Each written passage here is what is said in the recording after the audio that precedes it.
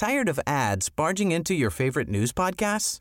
Good news. Ad-free listening is available on Amazon Music for all the music plus top podcasts included with your Prime membership. Stay up to date on everything newsworthy by downloading the Amazon Music app for free or go to amazon.com/news ad free. That's amazon.com/news ad free to catch up on the latest episodes without the ads.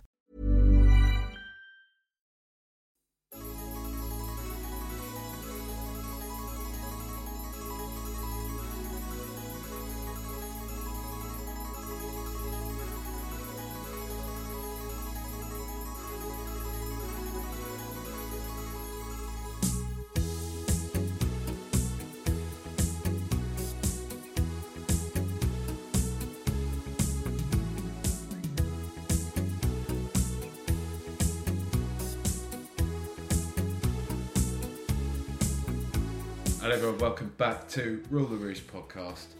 And it's a first time hello to one, not in life, but just in a podcast recording sense, to Chris. I've swiped you from Spooky's Filthy Shambles podcast, Chris, mate. How are you doing? Good to have you on the show. Thanks for joining. No, thanks for having me on. I'm sure I'll be on Spook's blacklist from now on for moving over. But no, I'm doing all right. It's a bit of a positive, been a positive couple of weeks for Spurs, so I'm sure I'll be able to bring that down and have a bit of a moan later on. But yeah, things are going well, so it's good to see. Look, we can't, I think we've got to start on one obvious place, mate. That's an interesting accent I hear there. Why are you a Spurs fan, Chris? I mean, that sounds a bit. Now, with football being a global game, it seems harsh to ask somebody who's from England why they're a Spurs fan. But you get my point, right?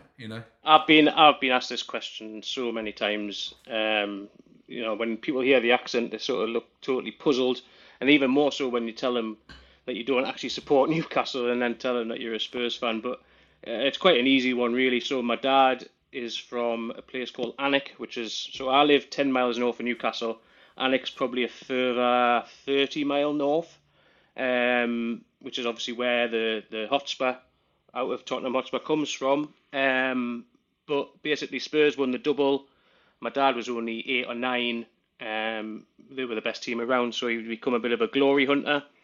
And my granddad then went on holiday to London in 1963, I think, and took my dad to a game at White Hart Lane under the lights. I think there was like 70,000 there, and that was it. He was hooked, so he became a Spurs fan.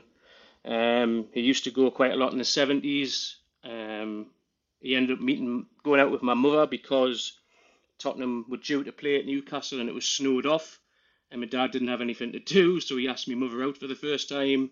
And then Glenn Hoddle scored that goal at Watford, the chip. And 9 months later, I came around. So Tottenham has a lot to answer for my family. He was celebrating. You could say. Absolutely, yeah. The way you want to look at it, but So yeah, I didn't really have a choice as to who I supported, and to be honest, there's nobody. Quite a strange family, in that nobody in my family really supports Newcastle. So there was never really that pull. I used to go a few games at St James's when I was a kid with some friends, but Spurs was always my team and always has been. So yeah, and then I got a season ticket in 2005, and the rest of this is history. I mean, that's some dedication, mate. That must be a pretty pricey endeavour, to say the least. But still, the logistics of getting down from up there is it's a 3-hour train journey. We used to be able to get a flight pretty cheap back in the day when we first started coming. The EasyJet used to do down to Stansted, and you'd be able to get the overground to Tottenham Hale, but then that come off, so we've had to obviously get the train since, and it can be a right ball ache. I mean, especially lately with the train strikes, games just getting moved the drop of a hat, and obviously with everything else that's happening in the world, the prices are just going up and up and up. Yeah. So yeah, it's not the cheapest hobby in the world, that's for sure. I mean, we wanted to go to the Man United game, first game of the season, but the trains were wanting I think it was something like about £130 return each. Yeah. And that was with a rail card. That was with a discount. So it just kind of sometimes you just kind of justify those sort of prices. So yeah, but we're off to Burnley next week, so that would be our first game of the season. Nice. Is there much of a little sort of Spurs community up there at all? Certainly back sort of from around. I mean, like that first season when Edgar Davids was sort of flooring Ray Parlour. That was my first game. Was when we beat Middlesbrough 2-0. Davids made his debut. So around from about then for about 10 years, we got to know quite a few people from the northeast. And some days, on a good day, you get a good 20 or 30 on the train travelling down with you. Obviously, things change over years. People get older, families, etc. There's probably still a good, I would probably say a good 6 to 10 that travel down regularly. And I know a few that were at the Bournemouth game on Saturday, like some who've got like big. I mean, I've got a decent amount of loyalty points, but some have got way more than I have. And they barely miss a game. So you do get a few that travel down for every single game. That's all right, isn't it? It's I don't know. It's nice. I like hearing that there's like little pockets of Spurs fans in different parts of the country, and you see it every time we're playing in the stadium, all the different supporters clubs littered around the kind of the stadium. But it's still, I don't know, it's decent, isn't it? It's decent to. I mean, there's a huge Yorkshire Spurs community. I mean, that one's probably one of the biggest ones in the country. It has to be. The amount of people that from sort of around Yorkshire way is it's remarkable, really. Like you say, the amount of fans that we have dotted all over the country, it is mad, really. I feel like Devon and Dorset as well. I remember when I'll go down to sort of Dorset quite a bit every now and again. I tend to see sort of Spurs shirts about and things. So there you go. We're massive, mate. We're massive. That's it. Absolutely.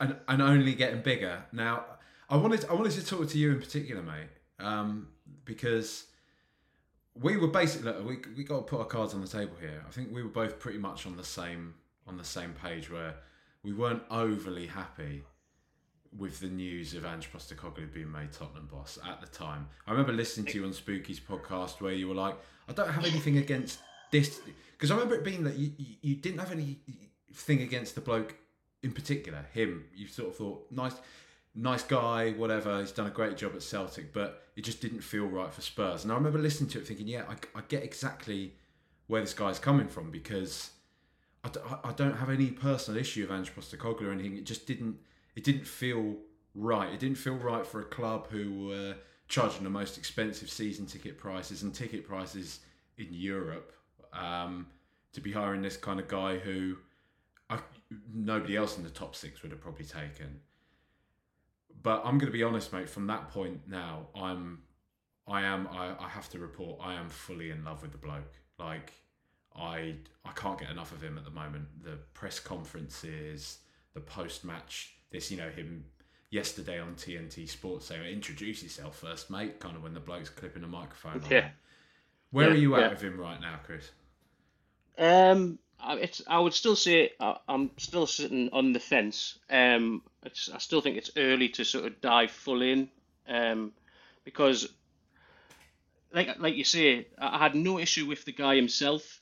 And I do like listening to him. I think he does come across very well. His press conferences are you actually do want to listen to them, because I think he does come across just a very genuine, honest guy. He'll not give you any bullshit. He'll tell you exactly how he's feeling, regardless of whether it's on tactics, players, whatever. And I like that. I thought that interview he did with Peter Crouch and Joe Cole after the game on Saturday was brilliant. But Nuno Espirito Santo won his first 3 games of the season and got manager of the month and barely got to Halloween. So as far as well as we'll look, and for a great start, I just hope that just continues on, and then I have to come on at some point and say, yeah, I think he's absolutely brilliant. But I think it's still a little bit too early to for me. Certainly for me, I'm loving all the positivity. It's brilliant. I certainly don't want to be I certainly don't want to be moaning all season. I love seeing the fact that Spurs are doing well. But it's personally for me, I think I'm a little bit still on the fence. Maybe I don't want to just dive full in and then for it to just go a full 360 and for it to all just fall apart. I want to be proven wrong. I want him to succeed more than anything really. So we'll just keep it going and just hope for the best. I guess it's good though. It's good to have, because I don't think people are very sensitive to calling things negative, right? I'm often called negative on here, and it actually it rattles me. I'll be honest. It does. It's one of those things that I could brush off most things. People can say, this, that, gobshite, whatever, shit air, fat bastard or whatever. I'm just like, yeah, whatever. I don't care. But it's when people call me negative, I'm like, because I don't feel that I'm negative. I just sometimes like to, like you say, look at things in a different way. And I think it is good to have a level of balance because, look, 90% now of the fan base, I reckon, is head over heels with a guy. I do. Oh, absolutely, yeah. Yeah. I'm fully on board with that. I love him. And do you think, like, because where you're coming from, do you think there is a level of just self-preservation there? Because one thing I would challenge you on, mate, is because I get the Nuno point, but it feels very different, doesn't it? Like the Nuno games, it felt like we were getting them over the line, whereas immediately the whole energy about the place is very different under Postecoglou, right, than it was with Nuno. Yeah. My more concern isn't necessarily with the manager; it's the club. My concern is that with 4 days of however many days, 5 days left of this transfer window, is that the club aren't going to help the manager. That's and I think that's one of the reasons why I'm not prepared to dive full in, and because I just worry that the club aren't going to give him that extra help he needs to push the club on, and I would also I do question a little bit that I think some of the fans are quite almost happy to almost write this season off before it even began, where they'd quite happily finish in the same position as long as we look as if we're playing better football. But I don't agree with that, because ultimately, if we're going to end up in the same position, we're still going to lose as many games as we did last year, and again, just for me, that isn't acceptable. That isn't acceptable.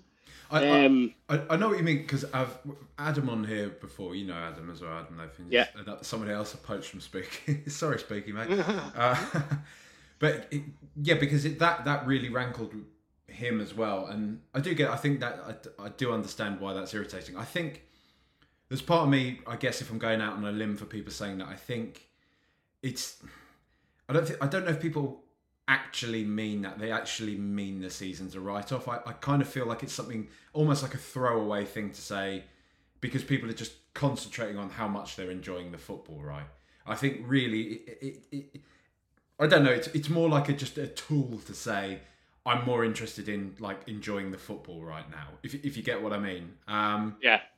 Because I also think that, I think regardless of what the fans are saying, I don't think Postecoglou will stand for Spurs writing off this season anyway. He's already said of the Fulham game tomorrow, I couldn't care less what people think about this competition. I want to win everything. I want to win every single game I'm in. He said we could be having a kickabout in the car park and I want to win that kind of thing, And so I think that seems to be less of worrying. With regards to the club, I do want to talk about that later. We'll get to that, but let's stay, because I definitely agree with you. I do understand. That's kind of still for me. There is a bit of a cloud there lingering over all of this. Like we were maybe going into the Bournemouth game without James Maddison, and I was already starting to think, will we be as good without him? We miss Basuma maybe, who steps in there, kind of thing. I think, sorry, just to dive in. I think that is my biggest concern, is that we have. I mean, for me, the three in midfield is, you can argue, is as good as any midfield in the country at the minute. Maddison, Basuma, Sarr, the three of them just look absolutely superb. My worry is that the drop off, if Maddison getting injured, the drop off in standard to come in. I mean, Lo Celso came on Saturday, I'm not even convinced he passed the ball to one of our players when he came on. And that is my concern. I just think we're going to end. What I don't want is to be sitting here in a couple of months' time thinking, if only we're just getting one more player. And I think that's something that Spurs do year in, year out. We always seem to be just that one guy short that'll help the manager push the team on to where he wants to be. Because, like I say, I've got no issue now with Postecoglou as a guy. My concern is that what he wants to implement, the club won't allow that to happen. Yeah, and I think that is, it is a legitimate concern, but let's try and stay in the vibes place at the moment, Chris. Just for now, just for this, we will get onto the club.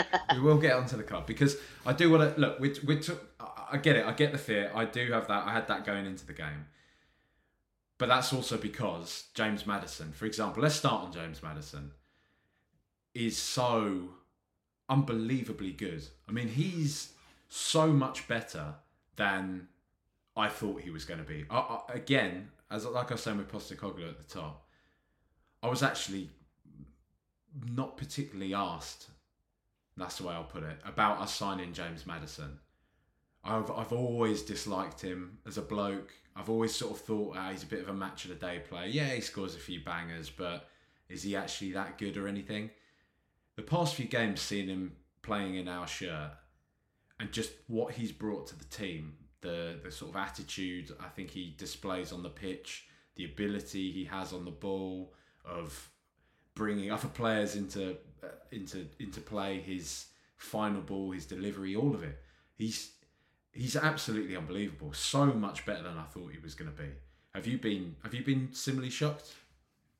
Yeah, so over the summer I was asked who I wanted to bring in, and Maddison was my number one pick. Along with, Harvey Barnes would have been nice as well, but I think Maddison was the one player that we've been crying out for since Eriksen left, really. And I know a few Newcastle fans who were really disappointed that he decided to come to us. And it's almost as if he's grown up a little bit over the summer, and it's just amazing really how happy he is that he's here. And like you say, the three performances that he's put in so far have just been almost faultless, really.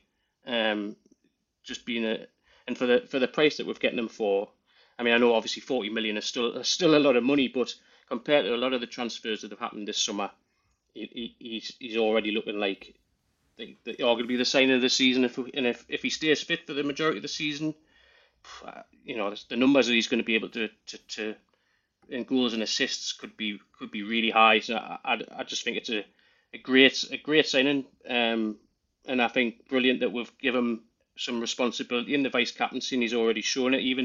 Even just the little things like the Instagram, his message to Richarlison after the game, just sort of geeing him up. What did he say? Basically, just saying that he, not to put too fine a point, he basically said, fair play to you, worked your bollocks off today. You just got to keep working. Just little things like that.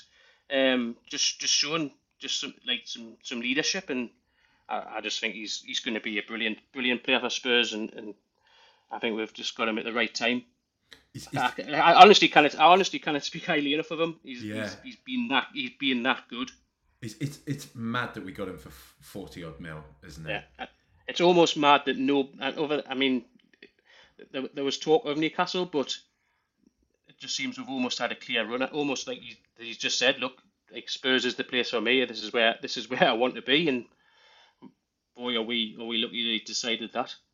I do wonder if he's also. I think he's obviously always been a good player. We've maybe not watched him enough, or maybe, with no disrespect to Leicester, maybe he's just not been in an environment where, I say that, but they won the FA Cup while he was there, so he's had some decent players around him.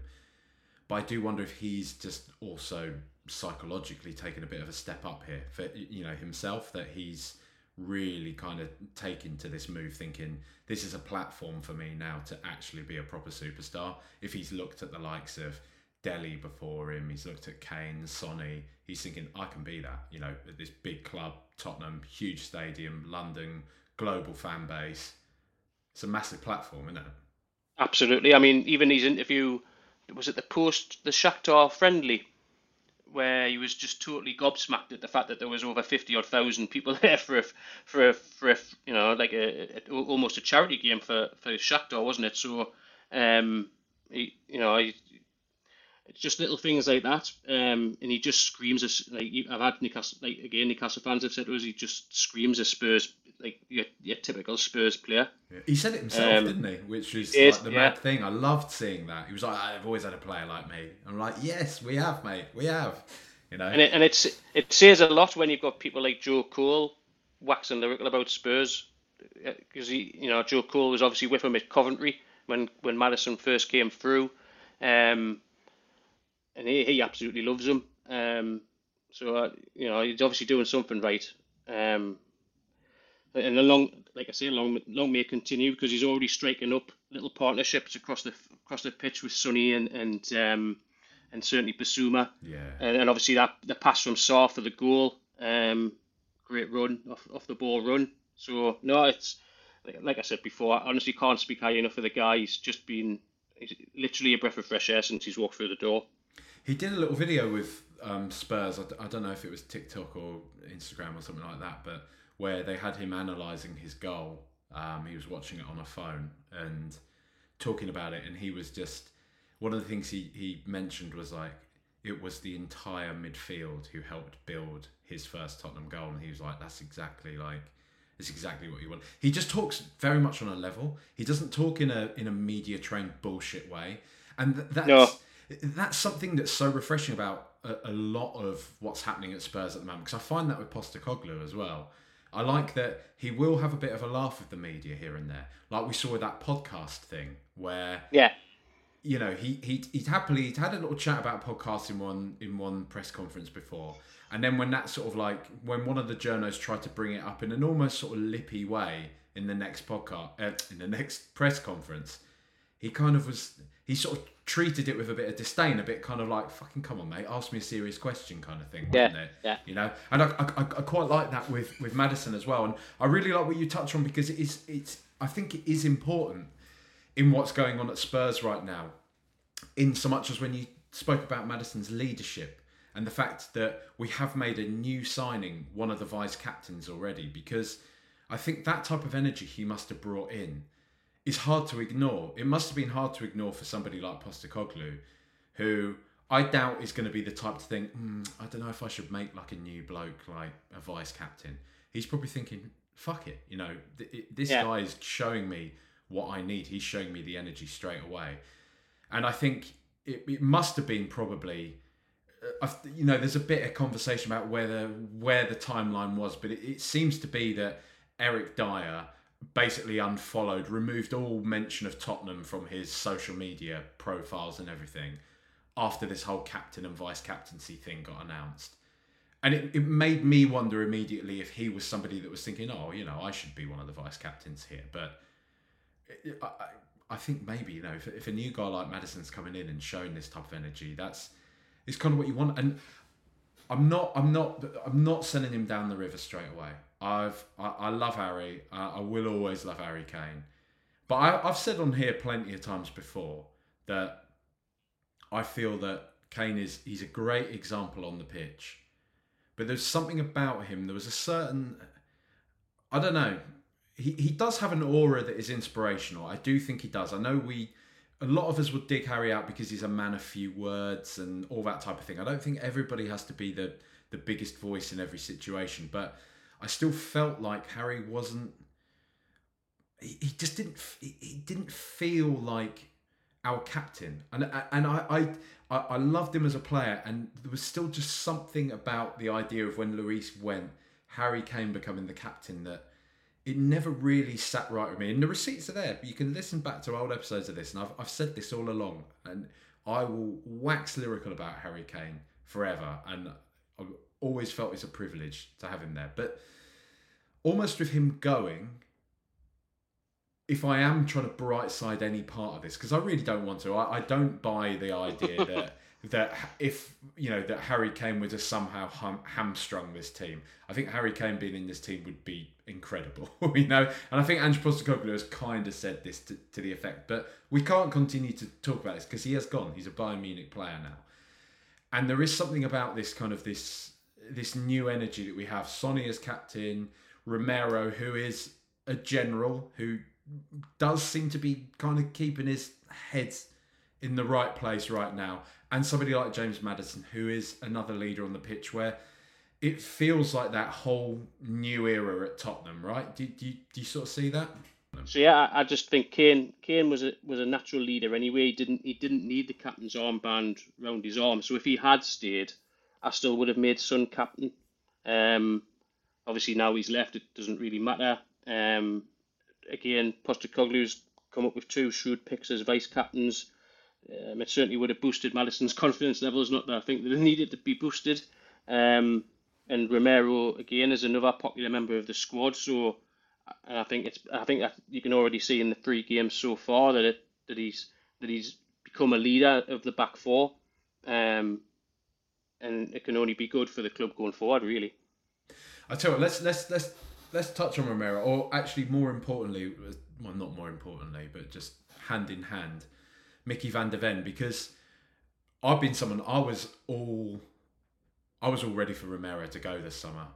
He annoyed me. I've always thought he's a great player, but I found his rashness, his lack of ability to seemingly just keep his head in check, to not get yellow cards, to not get into these petty personal battles with opposition players who have wound him up throughout the game, to undermine the team effort by getting himself booked or sent off, or just not paying attention to the game properly, has always irritated me.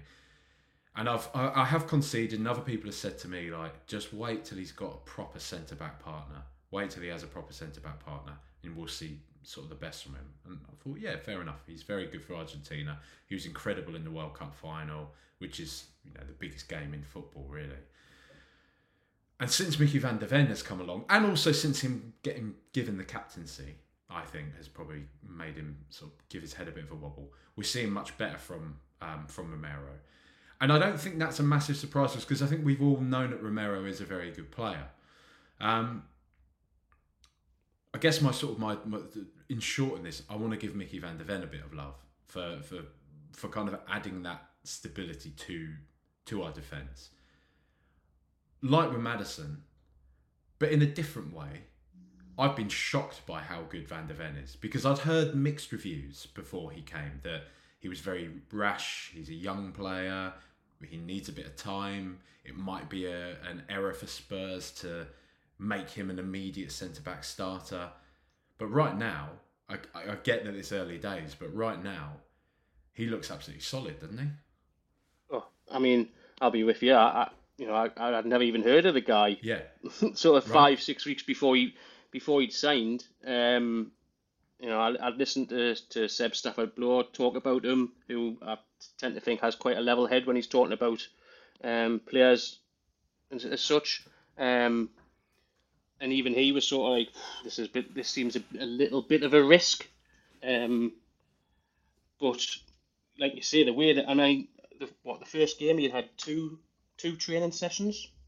The way he just come into the Premier League is quite remarkable. And he's already struck a very good looking centre back pairing with Romero.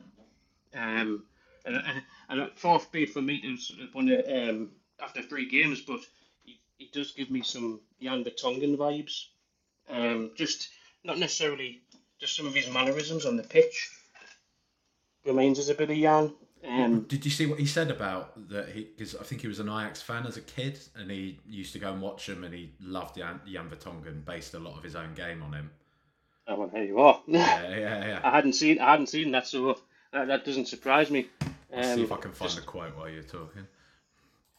But so yeah, already after like you say, after 3 games, looks a very, very good signing. I can't believe a bloke that massive is as kind of quick and nimble as he is. He's huge, isn't he? And if you go back to someone like Eric Dyer, that's why he's never going to work in this system. He just isn't. Because he just doesn't have the recovery pace, and that's going to. And you can see that across the team now. We've got a very, very, very fast team. And poor Aunt Eric just doesn't have the pace for that. I mean, I've got no issues with Dyer. I mean, I know he's sort of there's a bit of a 50-50 on people that like him and people that don't. But ultimately, he was involved in a very well.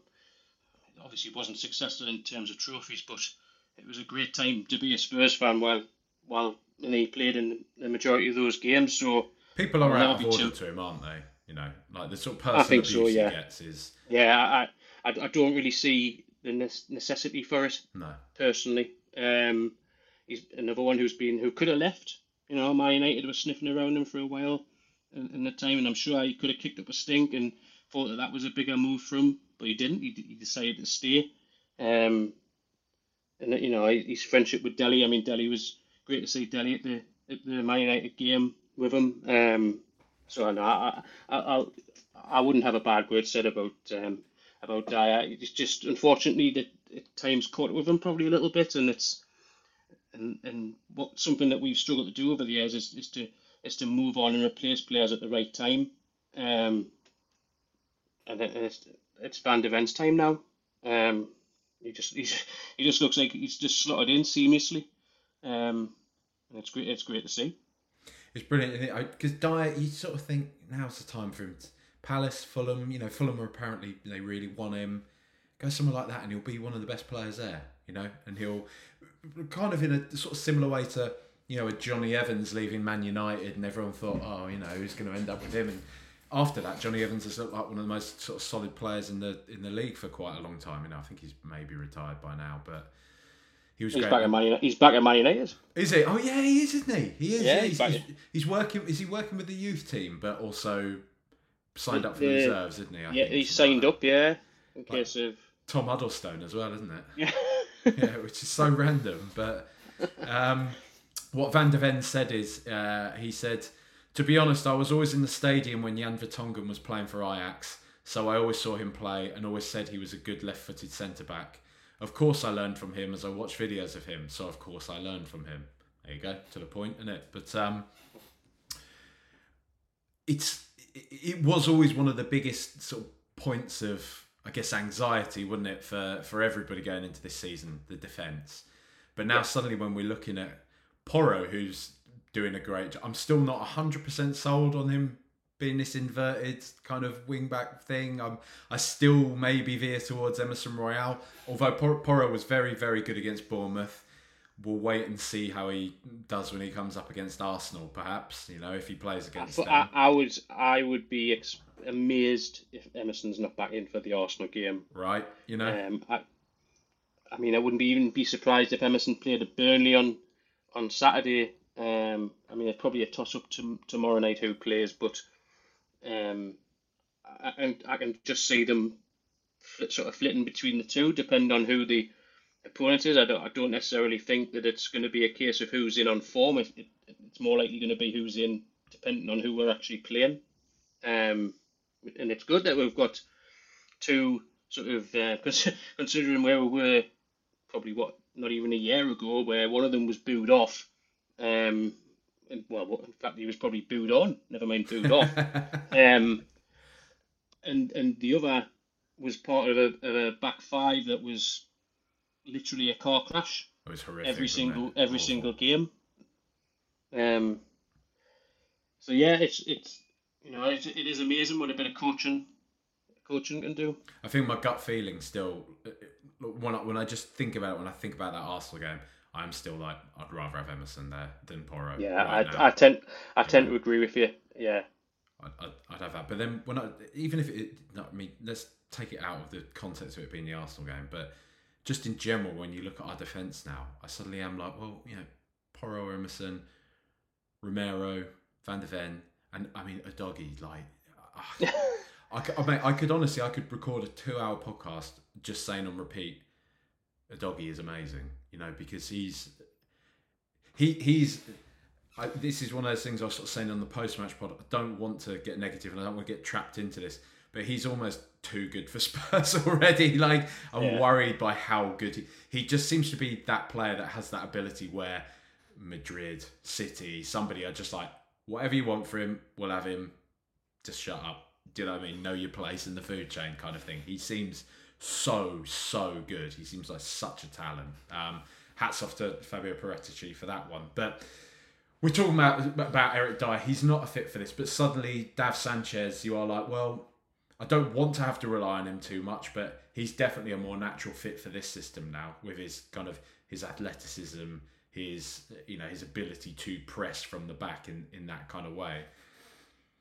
But I do still feel like before the transfer window closes, I would like to see us add another defender into the mix. Somebody who is more of this Postecoglou profile that we hear about and is quite evident to see what it is, right? Tired of ads barging into your favorite news podcasts? Good news. Ad-free listening is available on Amazon Music for all the music plus top podcasts included with your Prime membership. Stay up to date on everything newsworthy by downloading the Amazon Music app for free or go to amazon.com/news ad free. That's amazon.com/news ad free to catch up on the latest episodes without the ads. I totally agree. I mean, Sanchez, I was at that game where he came on as a sub and then was essentially booed off. Which is awful to see, really. I'd already left the Newcastle game before he even came on, so I didn't see him do all right in that one. Well, an absolute horror show. But I don't see how, like 70 minutes against some Barcelona waiters and sort of half decent game at Brentford suddenly changes anything. I think Davinson should have left probably about 18 months ago. And I don't see how those little appearances change anything really. I still think he's probably the more likely to leave before the deadline. And like you say, I definitely would like to see another centre back come in. I'm not quite sure who that would be. The Tapsova thing seems to have totally gone quiet. So I kind of see we're sort of forking out 50 million for him, and the guy from Fulham seems to be desperate to get to Monaco. So it's going to be interesting to see whether they can pull something out from somewhere for that. Otherwise, then I guess we are stuck with Sanchez for till January, I guess. And then that's one of the worries is that one of the injuries to the back line, Davinson has to come in, and then after that it's Dyer, I guess. And that he just isn't, like we say, he just isn't a fit for this system in any way, is he? If anything, if Dyer were to play some part in this system, I'd rather see him again back in that midfield role. Like if we're saying he has to play somewhere, I'd want to see him come on and do what Højbjerg has been doing the past couple of games when he's been coming on to just add a bit more steel, if you like, to the midfield. That's the only thing I'd really want to see Dyer do within this system. But to be honest, I would like us to sell Eric Dyer this summer for his own good as well as Tottenham's, right? Yeah, I think he does need it. He needs. You could argue both players need a move really for their careers. The worry is obviously that we always seem to want top dollar for our players to leave, but we're never prepared to pay the top dollar for the players to come in. But maybe I could see a scenario where we might use Sanchez as part of this deal for Brennan Johnson. And yeah, I'm almost inclined to say for the service that Dyer's given, I would almost be inclined to say, look, we'll just pay up because he's out of contract next summer. Yeah. To just say, look, we'll just let you go on a free. You've done 9 years. I think he's been at the club now. I think same with Lloris. I would do the same with Hugo. Thanks for your service. We're not going to stand in your way. And you can go and find, give both the players then longer to find new clubs because they're free agents. They don't need to. They're not tied by the transfer window. I do feel like we'll do that with Lloris, maybe, because I don't think that can't be a particularly healthy situation to have him about. I don't think it's fair on Hugo, to be honest. Yeah, I get the impression that there's no real love lost between him and Postecoglou, and I just assume that's because Lloris has made it very, very clear he's wants no more part of Spurs, right? For me, both players should be getting a brilliant send off by the club, and I hope that does happen. But like you say, it's not going to be good on I was going to say, I think you'll be hoping manager for a while for that one, mate. We don't really do send-offs very well at Tottenham, do we? For whatever reason. I mean, they did to be fair, they did for Tongan and was it Michel Vorm, I think, who both left at the same time, and at least they got that part right. But I think like Dele got quite a nice one, didn't he, as well? Yeah, he did. Yeah, but yeah, we'll just have to wait and see over the next sort of 90 odd hours, I guess. Well, I mentioned Højbjerg there. Again, another player who I was really keen to sort of see gone. The only way I can put it is he stinks of like lockdown Tottenham. That's what I get. It's like when I see him, it almost like depresses me. I just think of him signing during like the Mourinho era, football behind closed doors, all of that. Where it might be it's something of a mental block for me as much as it is a comment on his ability on the pitch. But I do think he flatters to deceive sometimes. Like he can be brilliant. You know, he scored that incredible goal away at Marseille and played really well that day. But in other times, especially towards the tail end of last year, was very frustrating, seemed very slack in a lot of what he was doing. And a lot of people made the argument that he was tired, he plays so much that everybody was kind of downing tools at that point, so not to judge him. And I just sort of ultimately settled on this place where I was like, I think, like I was saying with Dier, I think it's best for everybody if we just get him out of the club. But now suddenly, seeing the way that Postecoglou has him as this sort of like secret weapon in a way to bring on, to add some steel, but also add that steel that, because Højbjerg can pass a ball, to be fair to him. That is one of those things that he does often get characterised as, you know, the Viking, this midfield destroyer and everything. He's actually an alright footballer, Højbjerg, when he's given the chance, when he's given the platform to do that. The biggest thing I think is I don't think he will be happy sitting on the bench, being the type of player that comes on the 65th, 70th minute in big games.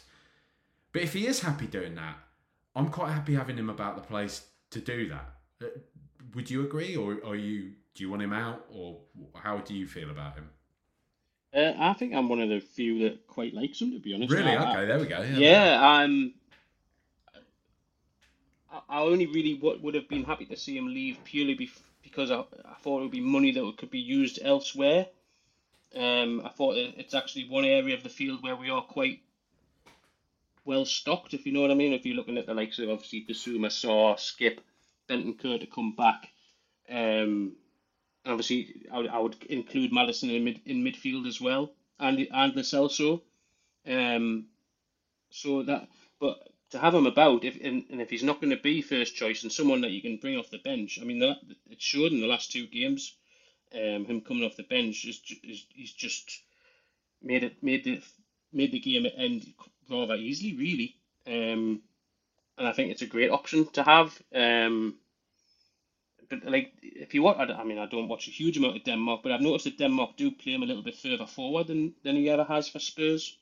So he's not necessarily like the guy in front of the back four. And also, I don't think Spurs have helped him either, because he's literally played almost every minute since he arrived. This is probably the longest he's been out the side. Yeah. In the last, we just played him every single minute. He never got took off. He was always the guy that played 90 minutes. And he must have, and obviously if you include all the internationals for Denmark as well, he was probably playing 70 games a season almost.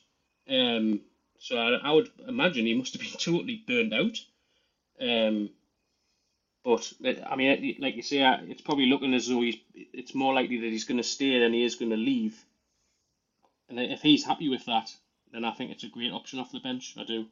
Because the thing is, for any criticism I have of him, when you look at what the market is like right now, I mean, I think he's got 2 or 3 years left on his contract at Spurs. Maybe let's say 2 years left on his contract. I wouldn't be wanting to sell him for less than 50 million, should we say? Yeah. And I don't really know who's going to pay that, because I do think he's a good player. I think he's not, what is he? I think he's about 26, 27.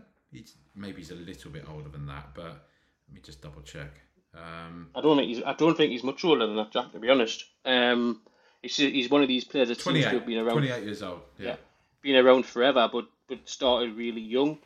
The only teams that are going to pay anything like that sort of money are teams in the Premier League. Clubs abroad just don't seem to have, unless it's for you're talking sort of elite level players.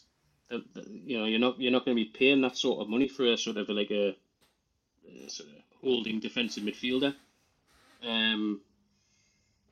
unless you're Chelsea.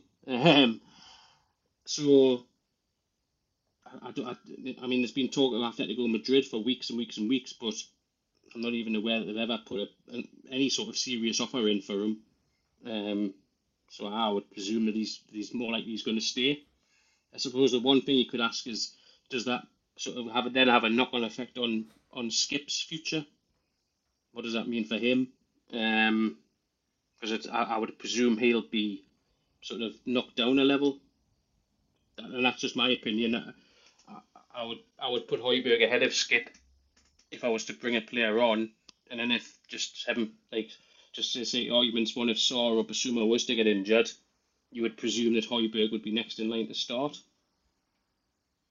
I've seen a bit of conversation on Twitter recently about the potential of Liverpool maybe coming for Højbjerg as well, because they've needed a player in that sort of position, and I know they've recently signed that Endo lad, so that might have quashed any potential. And it was nothing serious. It seemed to be just chatter on Twitter, but I agree with you, because that's the only type of team that would be able to afford him right now, I'd imagine. So yeah, which brings I can't really see us being willing to sell to another Premier League team to strengthen it. I mean, it could happen, but I would be surprised.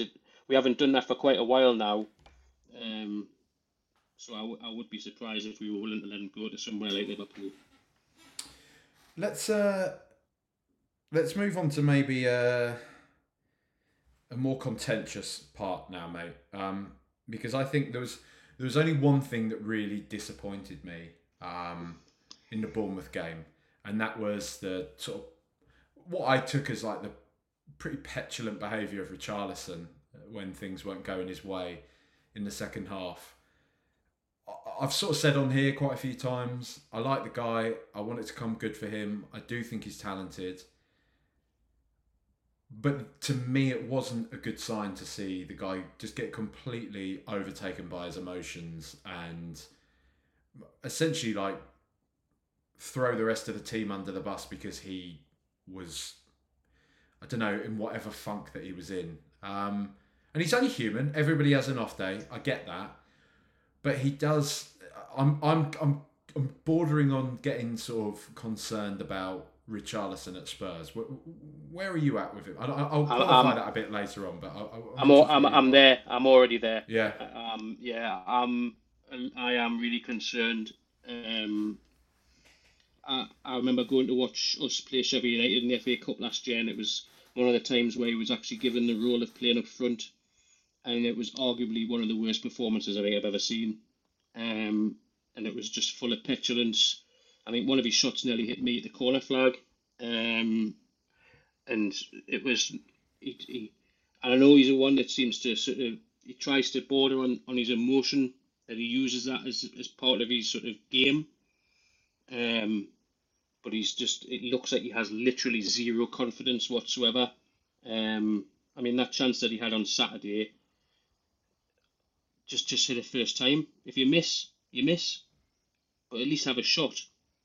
And he just seems to be trying to do too much in every game that he's playing at the moment to almost try and prove not only all of us but himself that he can do it.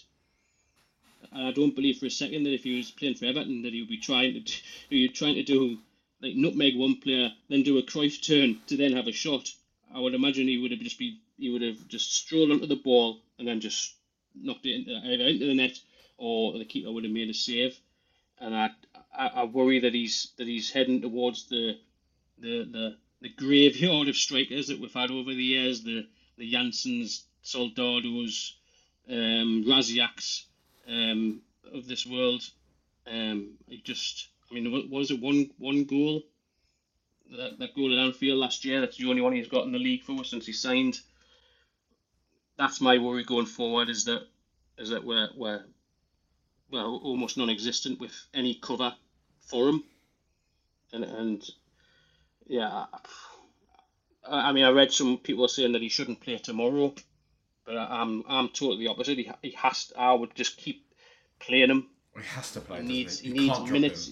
He needs minutes on the field. I mean, what would it say like if he was dropped for? I don't know. I mean, I don't even know who would play up front. Maybe Sonny, and they bring in Manor Solomon, something like that. Yeah, I mean, that's not going to do him good at all.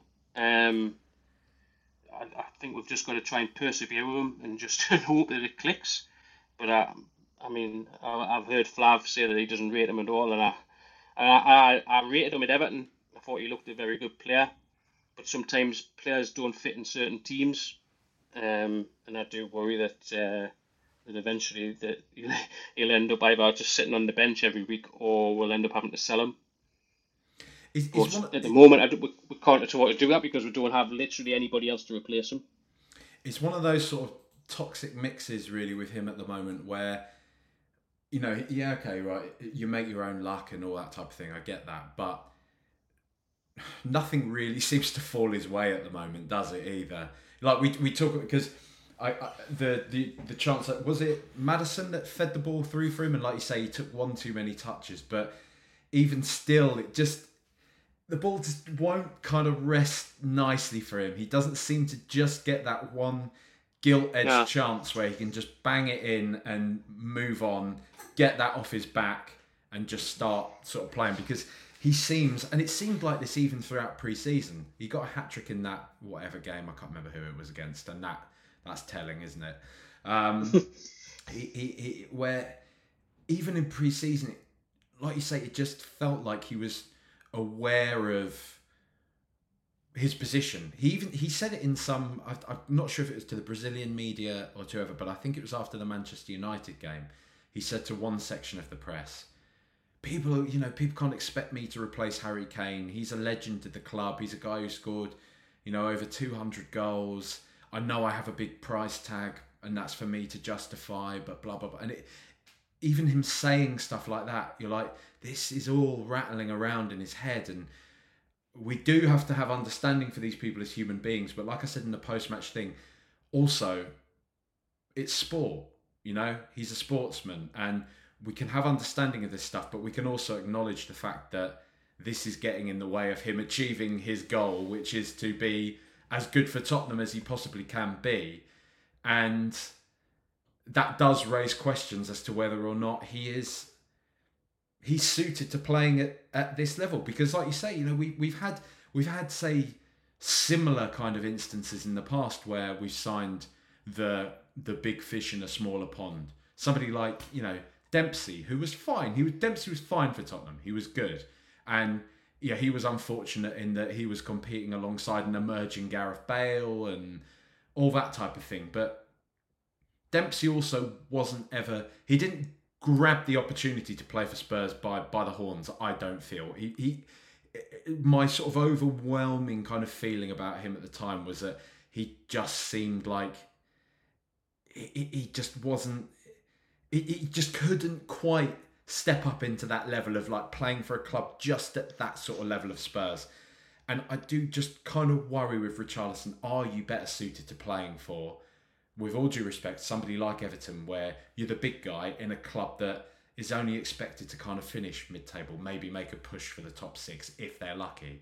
Whereas a team where the expectation is like, with Tottenham, we want to try and disrupt the conversation. People will call us deluded, but we want to try and win the league. We want to try and do that. We want to try and at least get in the top four.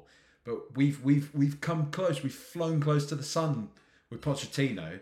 Do you know what I mean? We've come just on the verge of it. And that is going to be the expectation there. It has to be that we have to be a team that is good enough to win it. So if you're already worrying about, I'm never going to be as good as Harry Kane. I have to justify my price tag.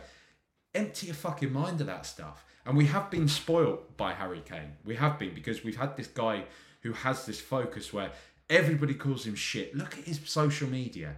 He's posting these Christ awful things to these Skechers boots he's trying to promote at the moment, and they are.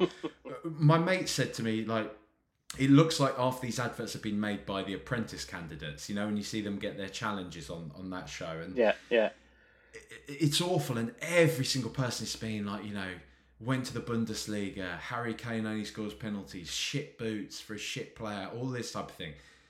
But all he thinks when he gets on the pitch, and it's so clear, all he thinks when he gets on the pitch is, I'm going to score a goal.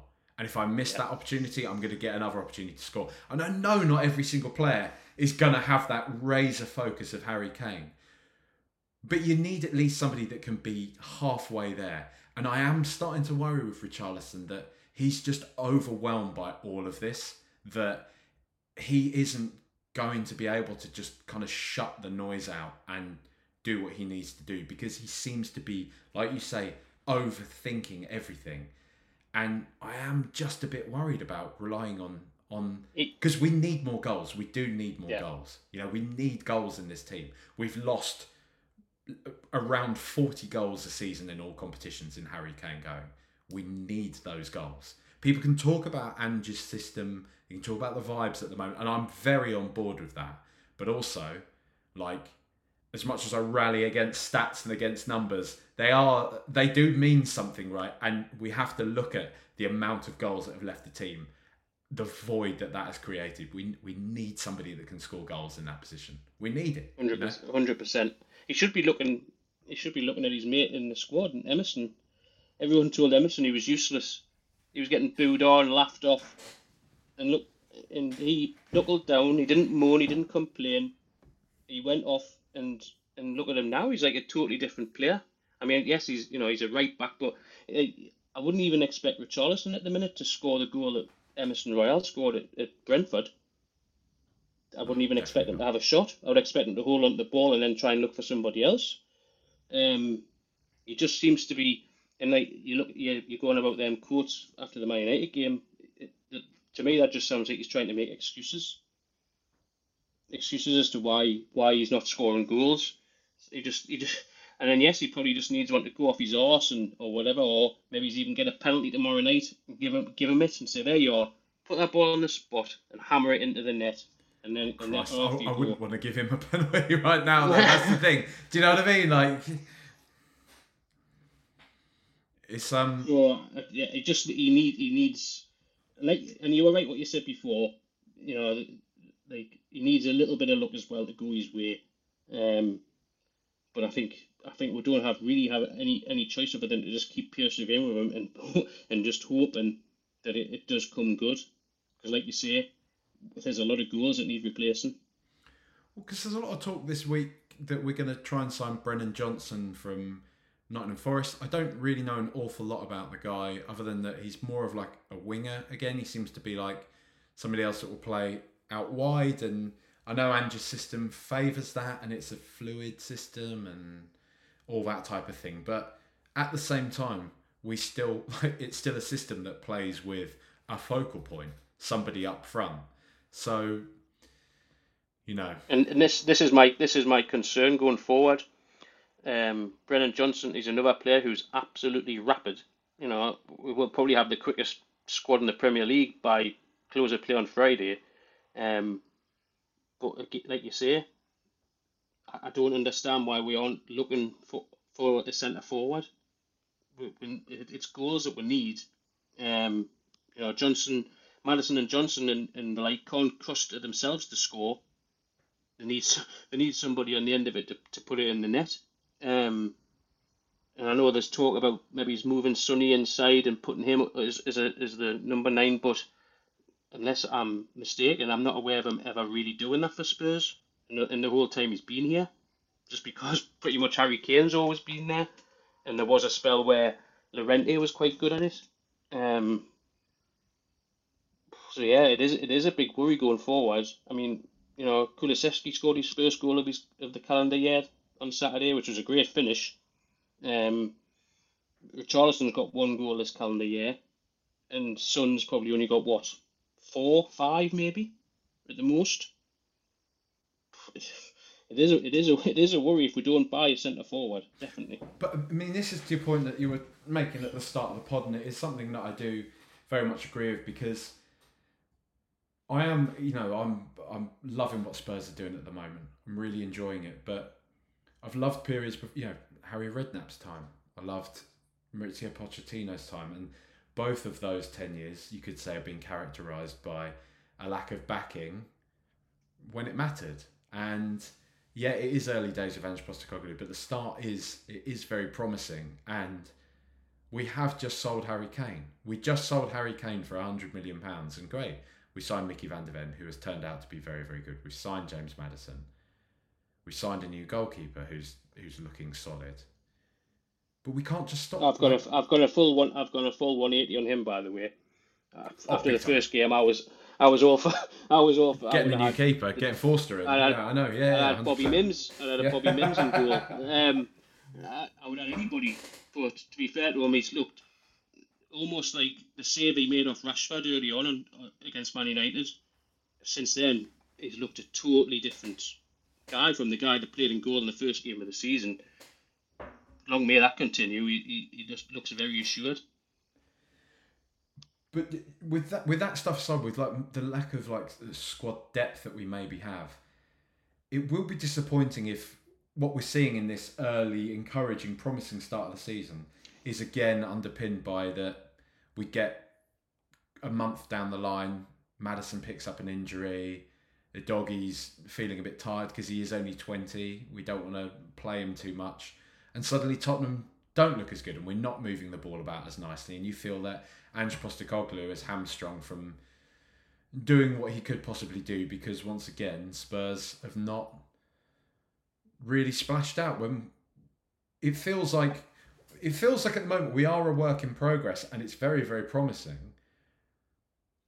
But again, there is that worry that the people running the club are just going to say, "Well, yeah, it's great. He's getting a good tune out of this, so that's all right. We don't have that urgency." When we've sold Harry Kane, and we need to. We can't just stand still again. We surely can't just stand still again. I repeat again, we sold Harry Kane for £100 million. And unless you're willing to tell us otherwise, I don't think either of us are looking at wanting the club to suddenly go to Juventus, just for argument's sake, go to Juventus and say, right, here's 70 odd million for Vlahovic. No, not or whatever. Not at all. It's just we're looking at helping the manager bolster the squad a little bit, even if it is this guy from Ghent, this Gift Orban or whoever. Just give the manager an opportunity to at least have some, because like you say, there's going to be injuries, and regardless of the fact that we're out of Europe, we are going to need at times to rotate players. And if Richarlison is the only striker, then he's going to be expected to play pretty much every game. But his history at Spurs has shown that he's not going to be fit for all that time. He will at some point pick an injury up. There's absolutely no doubt about it. Let's just hope. There's still a bit of time.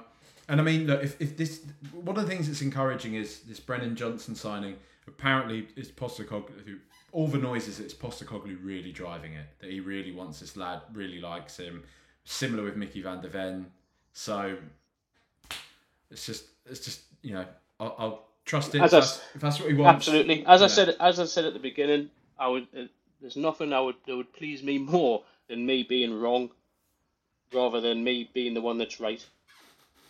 Because then everybody else suffers the fact that we're struggling. I'd quite happily have egg on my face every single time for something that I'm not happy about, because it means that the club are going forward, and ultimately that's what we want. We want the club going forward. Exactly. It's funny. So it's a bit of a whirlwind one at the moment, because we obviously haven't got European football this year, so it feels like football's going to be a bit of a scarcity for us. But we do have the Carabao. I was going to say the Carling Cup, the Carabao Cup. Is it still Carabao? It is Carabao, isn't it now? I believe it's still Carabao. Yeah. Let's call it the League Cup. we got the League Cup tomorrow against Fulham. I've been a bit sniffy about the League Cup the past few years. I've sort of thought, I'm not that arsed about it. I'd rather win the FA Cup, and that's still true. I would still rather win the FA Cup, but I'm fully on board this year. I'm just desperate to see us actually fucking win something again. And Ange Postecoglou, he's already said, like I was saying at the top, he wants to win everything. He wants to win every single game of football he's playing in. Full strength against Fulham, go for it. Let's just fucking bring it home. Capitalise on the fact we don't have European football this year. I think as supporters, I think we would all want that. I do think you will make a couple of changes. I don't think there'll be many, but I do think the likes of Manor Solomon, Perisic might come in and just to sort of and leaves maybe like I say, I want Richarlison to start. Play Solomon and Perisic on the wings. You may bring Skip in for Sarr. That might be a one. It's the ones where we're quite sort of looking quite all right. As we mentioned earlier, bringing Royale in for Porro perhaps. I would argue that there's certain positions where we simply cannot leave players out at the moment because I don't think the replacements are good enough. I would presume Forster might play, but I would certainly the two centre halves I would keep in. I would keep in Bissouma and Maddison, and I would keep Richarlison up front, and then the rest you could probably jiggle about. But I'm loving the fact that Postecoglou's coming out and saying he wants to win every game and everything is important. I think that's what us as fans want to hear. So yeah, typical that we're the only club that got an all Premier League tie. I mean, no, it's rather FC Wimbledon at home or something like that to get we're through. But I still fancy to go to Fulham and get a result. So, what would I guess I don't want to take too much more of your time, Chris. I guess I would just want to ask you, like, we'll end where we started with Ange. What's it gonna take? Do you think for you? At what point is it that you start thinking, "Fuck it, I'm in, I'm there." I'm on board with this. I'm on the big Ange train, as John Bass called it the other day. What gets you there? Probably be Robbie Williams singing on the halfway line. No, that was mad, wasn't it? What's going on, man? That is literally mental. Just win games of football. Just keep if we keep going as we're going as we are at the moment, then how can I not? I'd be a very strange chap if I was still not. My concern was I didn't think he was going to be good enough at this level based on where he'd been previously. The start that he's made has been absolutely brilliant.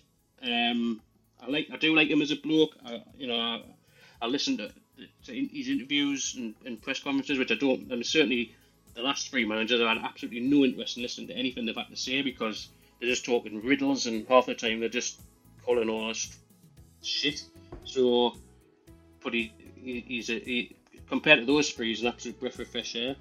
But as long as he just keeps winning games of football and the football's as good as it is, then I'll be. The train will be certainly in my street, that's for sure.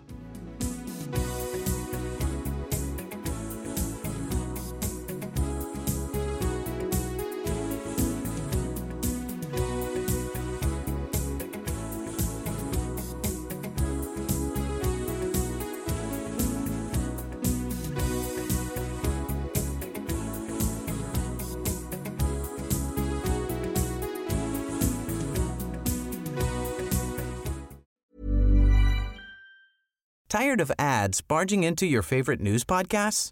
Good news. Ad-free listening is available on Amazon Music for all the music plus top podcasts included with your Prime membership. Stay up to date on everything newsworthy by downloading the Amazon Music app for free or go to amazon.com/news ad free. That's amazon.com/news ad free to catch up on the latest episodes without the ads.